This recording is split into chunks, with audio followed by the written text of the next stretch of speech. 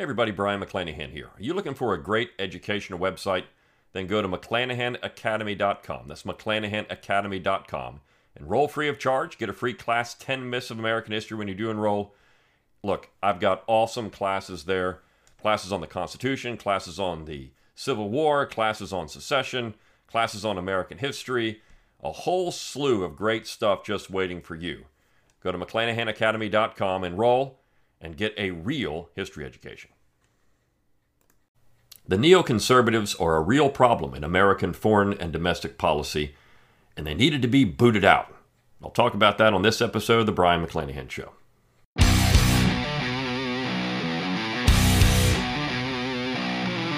It's time to think locally and act locally. Welcome to The Brian McClanahan Show.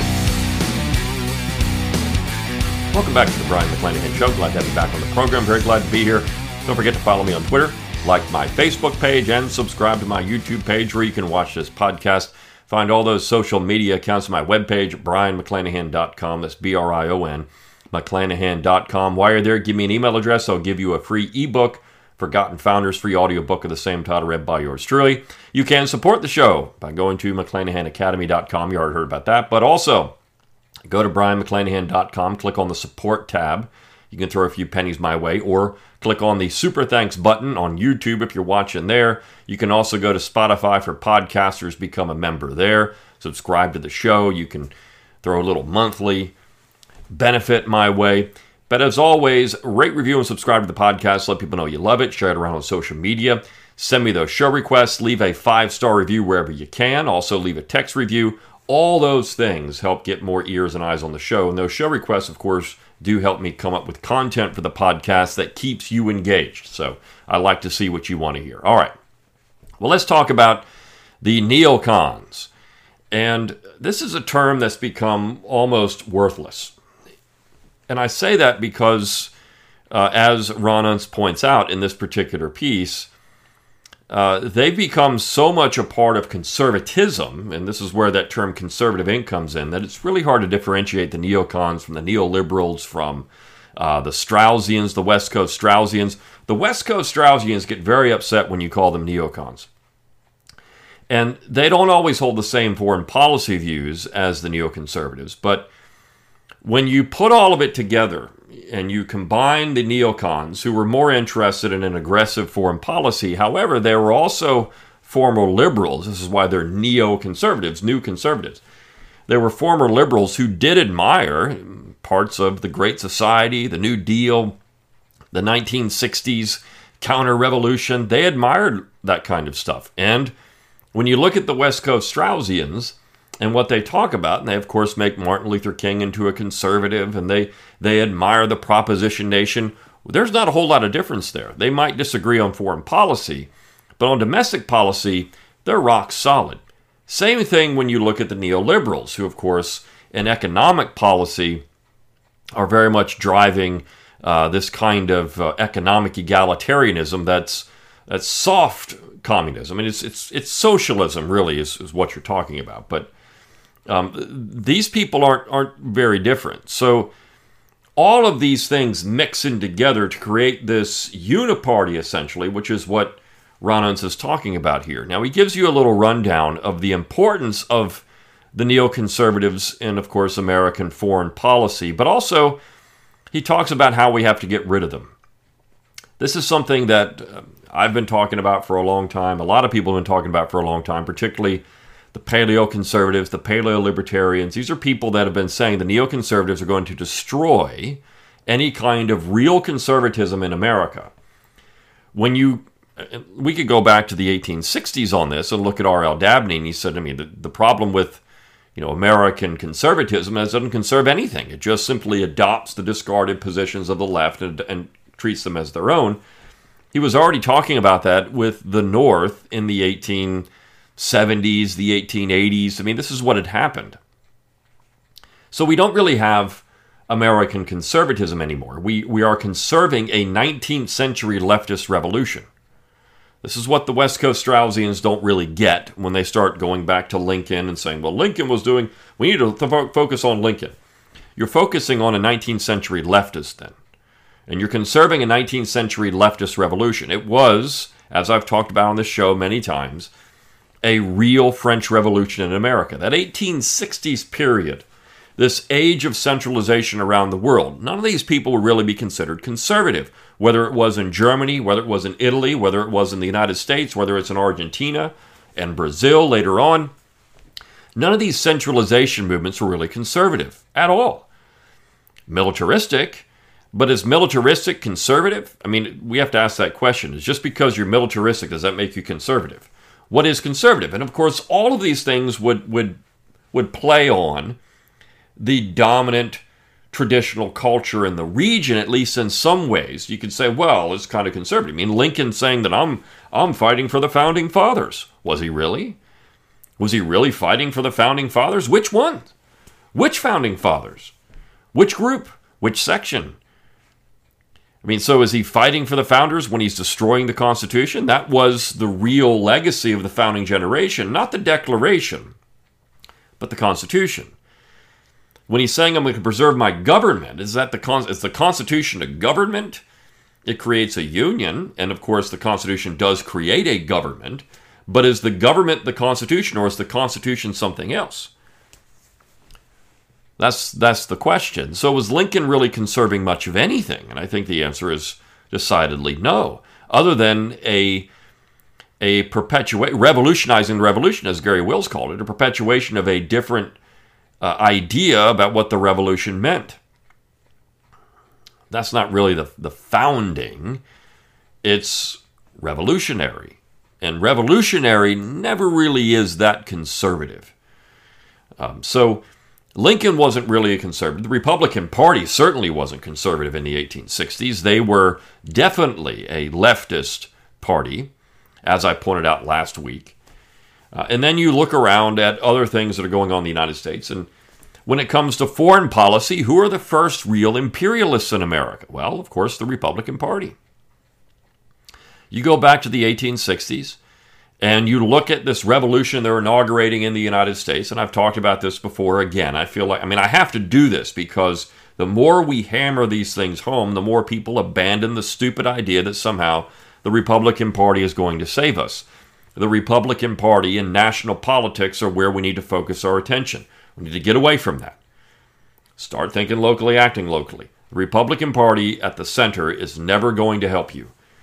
It's always going to be the uniparty. I think Ron Unz is 100% on this. Okay, so this is important.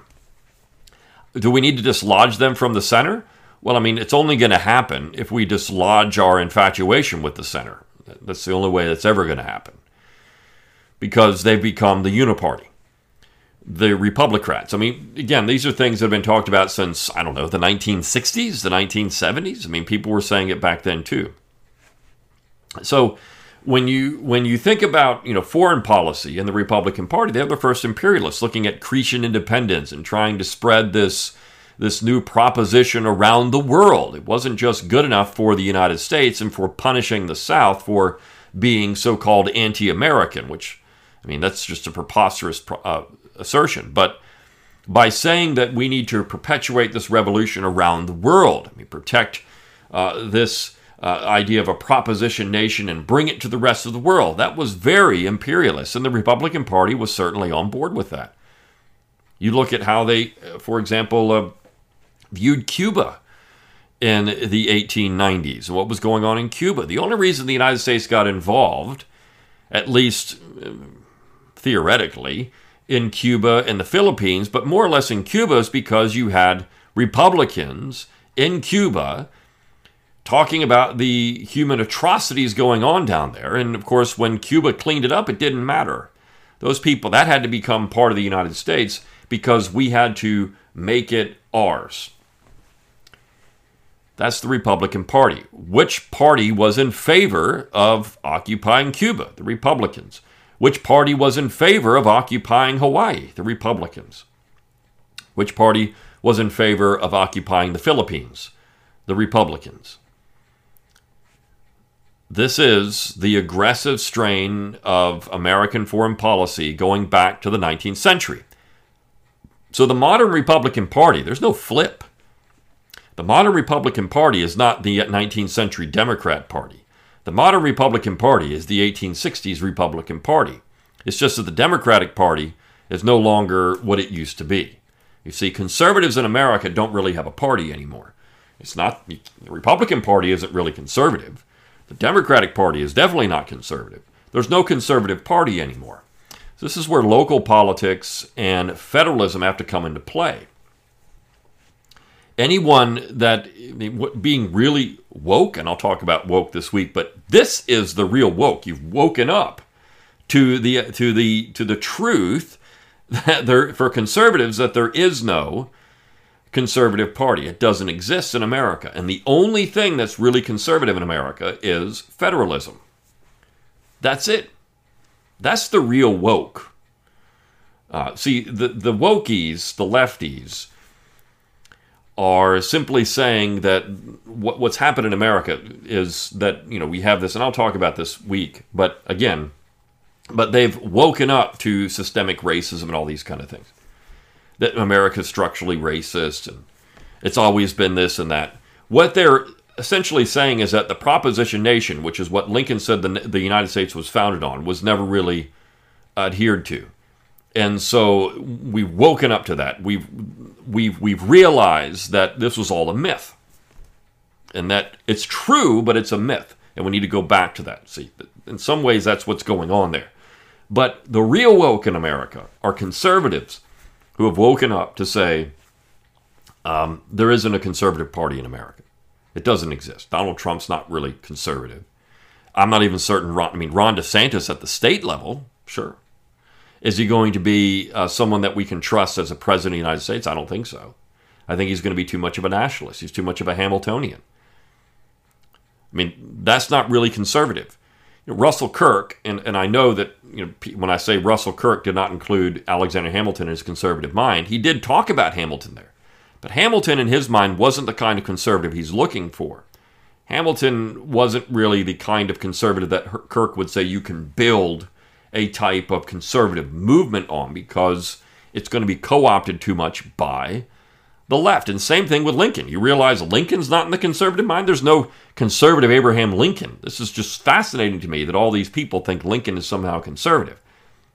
He wasn't anything of the kind. Henry Clay's not in the conservative mind. Henry Clay wasn't a conservative. They weren't. Of course, Jefferson's not there either. There are certain parts of Jefferson that are conservative. It's his dedication to federalism, which was the real American conservative principle. I go back to that statement that John C. Calhoun made, where he said he's conservative because he's conservative, he's a states' rights man. In other words, states' rights and conservatism have to go hand in hand. You want to talk about conservatism in America, you have to go back to federalism, which is states' rights. Now, I want to get to this piece by Ron Unz, though, at least part of it. It's a long piece. I'm not going to read the whole thing. This was published at unz.com, but then also Lew Rockwell picked it up at lewrockwell.com, which is where I saw it. And Unz says, we need to get the neocons out of American politics, or at least in power, if we're going to have make any headway anywhere in curtailing the power of the central government in Washington, D.C. And I agree. The problem is I don't think it's ever going to happen. And not unless we have a revolution really from the bottom up in terms of we're going back to real federalism. And I've said revolution is not conservative. This would be a maintenance, when I say a revolution here, a maintenance of the traditions that go back to the 13th century in the Anglo-American tradition. You can say in 1688 they had the Glorious Revolution, which was the issuance of the English Bill of Rights. Was it really a revolution or simply a maintenance of what they had before that? The establishment and the codification of these rights and privileges that they had always contended for.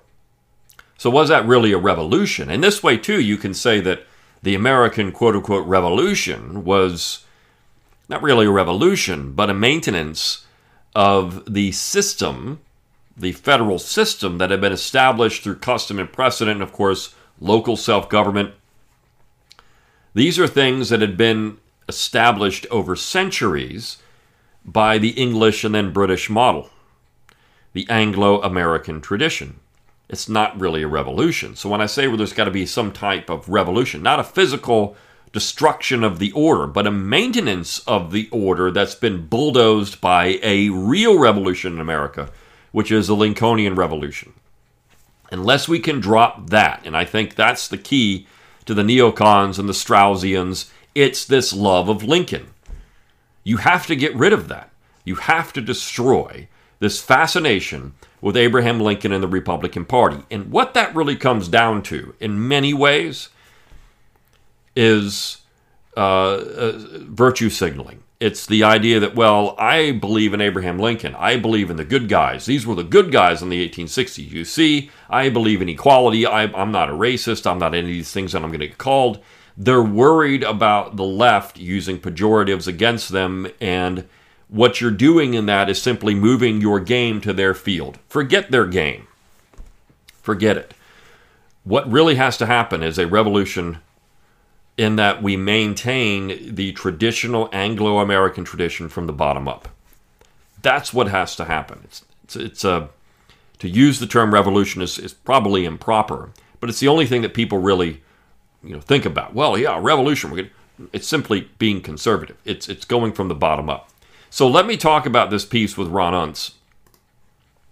He says, last week I discussed the ironic role that America's dominant neocons may have played in shaping recent world events, perhaps inadvertently producing a beneficial outcome exactly contrary to their aggressive intent. This is interesting because he's saying that what's happened is by being so aggressive with Russia, Russia's been pushed into an orbit with China, and because they've created this much bigger world coalition, the United States has to back down. Right? I mean, the neocons really do want war with everybody. They love war. This is the Sherman element of them. This is the Grant element. This is the Lincolnian side of them, that you have to punish your adversaries. And you go on, Civil War Twitter or Civil War social media, and this is what you get. These people deserve to be punished. All these people have little Ukrainian flags on their bios and all this kind of stuff. This is what they believe. This is the neocon element of all of this, right? It's the aggressive Lincolnian side of neoconservatism. You see, Lincoln's at the heart of all of this. So, Sherman is the hero. Grant is the hero. Lincoln is the hero. Why? Because they're militarily aggressive, and we need to go out and punish the bad guys. It's juvenile. It's juvenile. All these people, I think, are in a state of arrested development. They're not really adults.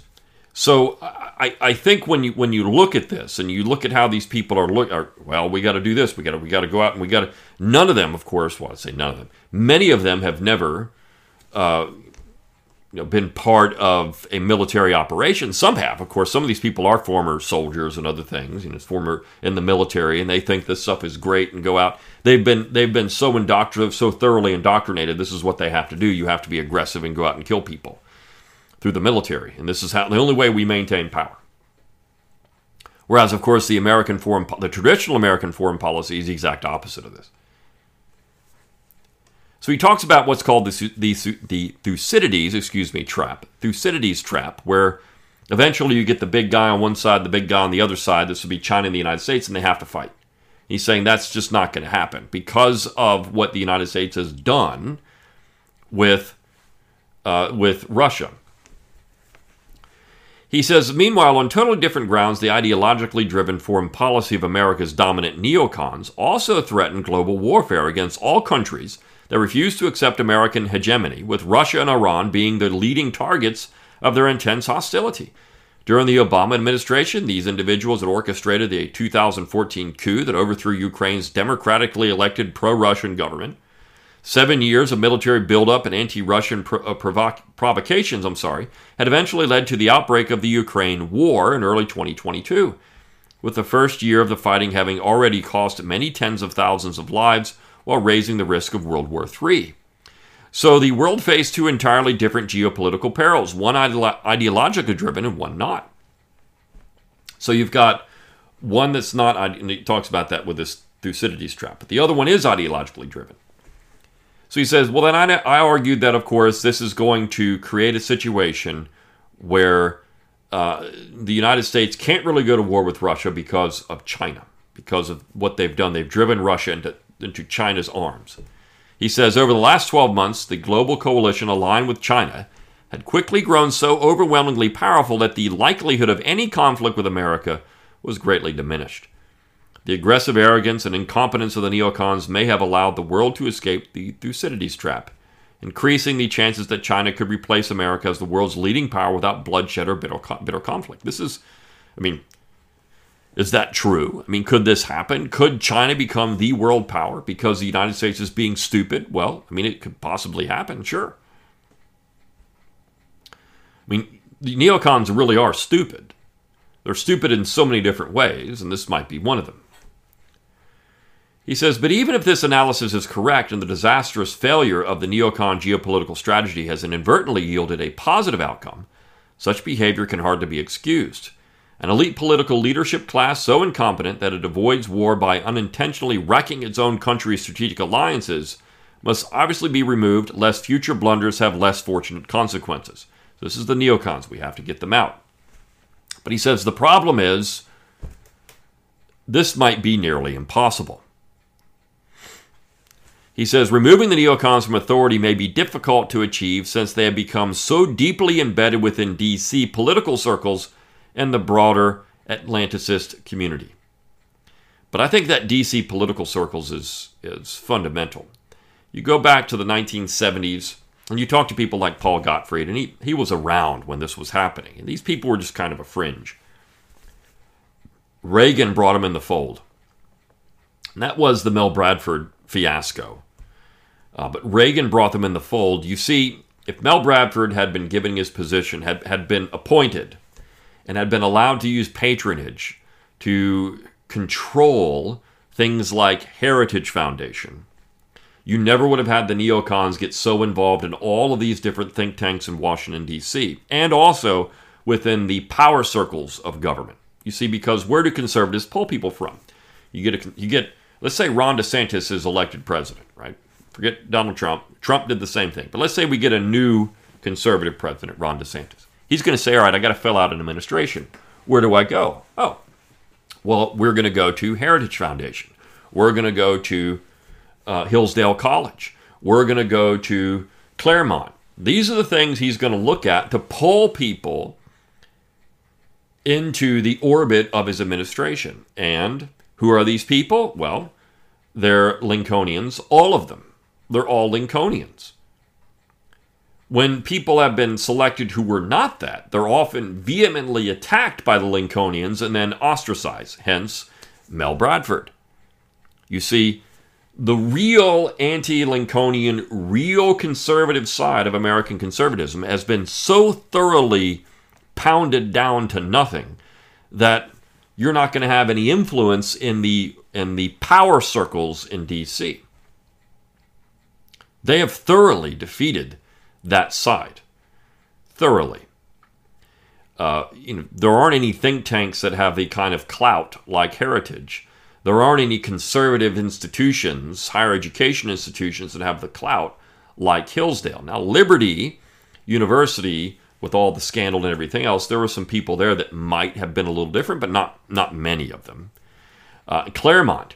Claremont has been getting millions of dollars from a single donor, and now they've gotten more money, and of course, because of that, they've gotten ingrained with Hillsdale. And so this is now another part of this. Now, you could say the Claremonters are not going to be as interested in an aggressive American foreign policy, and even people like Michael Anton are starting to talk about secession in a Lincolnian way, which is absolutely laughable. But regardless, they are not as bad as the neocons, but they're still Lincolnians, and so they're still bad. Because if you start with Lincoln, you're going to end up with what we've got in America right now. Because the lefties are all Lincolnians too. In fact, this is why I used that article last week with Tim Scott from a leftist to talk about, Tim Scott, you're going to call yourself a Lincolnian? That's not really that conservative. The lefties all know it. They know that Lincoln is their guy. And righties that run around trying to say Lincoln is our guy are just full of it. And again, it's known. So he gets into how these people gain power. I want to read this because it's so important to see how ingrained these people are. So he says, after first gaining influence in the Reagan administration of the 1980s, this is again the Bradford fiasco, and keeping much of it under his successor, George H.W. Bush, they soon began to heavily dominate the foreign policy of Bill Clinton. Right. I mean, Clinton's foreign policy was neocon. Because they backed Senator John McCain in the 2000 Republican primaries, they were seemingly excluded from power under George W. Bush, receiving not a single cabinet appointment. Yet in the wake of the 9/11 attacks, they still managed to gain control of the entire government. Yeah, of course. Barack Obama was elected partly because he seemed to represent the total repudiation of his unpopular predecessor, but in his administration, Bush neocons were merely replaced by Obama neocons. Then in 2016, massive popular revulsion against both political parties unexpectedly propelled Donald Trump into the White House, but he soon placed his foreign policy in the hands of particularly hardline neocons, such as Mike Pompeo and John Bolton. And more recently, the Democratic neocons have regained the same role under Biden. So neocon control has now endured for more than 30 years, stretching across Democratic, Republican, and Trumpist administrations alike. And again, why did Trump go to that? Because these are the people that he had, right? I mean, this is all he could. Okay, well, I've got to go to something. I've got to go to something here. I've got to pick out this person or that. I mean, these are the circles that I've got to work in. A perfect illustration of this remarkable situation is the fact that Robert Kagan, a leading neocon architect of George W. Bush's foreign policy, is the husband of Victoria Nuland, who subsequently played the same role for Barack Obama and now Joe Biden.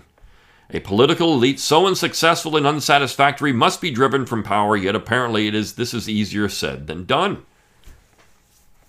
And I agree with Ron. It's easier said than done. How do you dislodge these people? Well, I think the answer is pretty clear. You dislodge them by simply ignoring or trying to get this bottom-up situation where you start ignoring the center. Now, foreign policy is difficult. Right? Foreign policy is the one thing. If you want to point, well, I say there's two things the general government could do that are in line with the original design. One would be foreign policy. The other, of course, would be trade policy. But one would be foreign policy. So this is a really important thing. We don't talk about foreign policy much anymore. And I think some of that works to the benefit of the neoconservatives. They like this stuff. They like it when we're talking about the culture wars from the center, when we're worried about, all these things that should be dealt with at the state and local level entirely, and not even in the discourse of the Congress. They love this stuff because it diverts the real attention away from their disastrous foreign policy goals and what that does. I mean, Ron Paul was right when he was running for president and said that foreign policy drives domestic policy. Domestic policy can also mask what foreign policy is doing. If our domestic policy is stupid and we're paying too much attention to all of these culture war things at the center, well then we're going to be deflecting our interest from the real issues, which are foreign policy and, of course, trade. But then he says something very important. He says, one difficulty is that the very term neocon used here has actually become much less meaningful than it once was.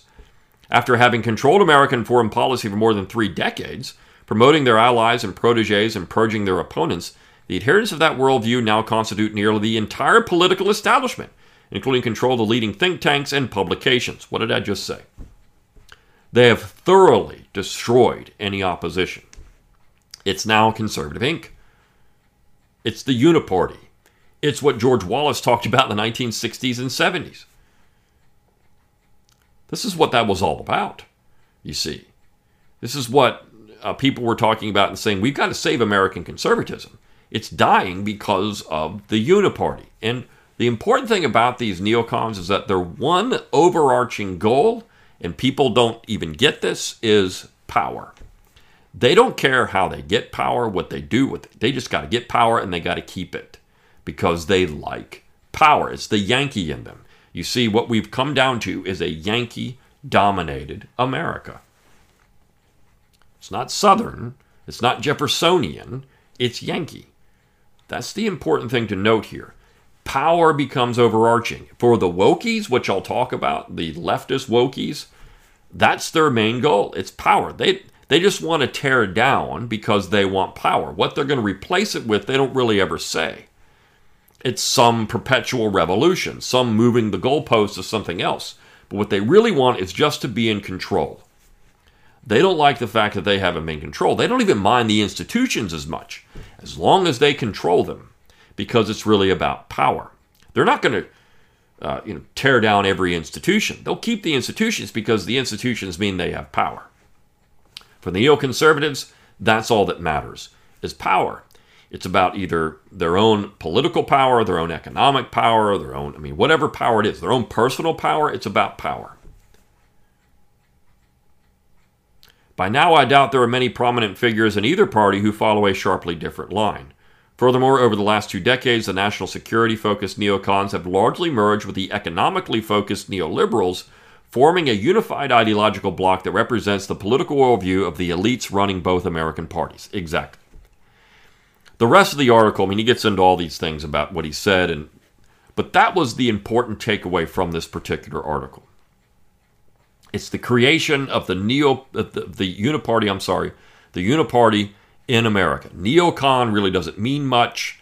The Straussians can become, we could call any of these people neocons. They are. The Straussians are in a way. They're all Jaffaites, right? Jaffa wasn't a neocon, but Jaffa and his admiration for Abraham Lincoln and these guys, look, you're building into that neocon framework. They have unwittingly merged right in. Now, they're going to be bristle up. We're not neocons. The neocons don't like us because of our foreign policy. But in domestic policy, you're the same. And foreign policy does drive domestic policy, but in this way, you would find alliances with them in this Lincolnian worldview, you see. That's the important thing to understand. Now, the Straussians will sometimes talk about federalism and these kind of things, but when they use terms like neo-Confederate and this kind of nonsense, they're actually destroying themselves. And they don't even realize it. They're destroying themselves, they're destroying American conservatism, and that is the key takeaway from any of this, right? So I really like that part of this piece, and I wanted to at least bring that into the conversation. The rest of the piece, it's like 6,000 words, so it would take me a while to go through the whole thing. But I wanted to get that part of it out of the way and have this discussion because we're going to bridge off of this and how the uniparty is affecting things in America and what that position of power and what that really means as we cover some other things this week. So, I'll see you tomorrow on the Brian McClanahan Show. See you then.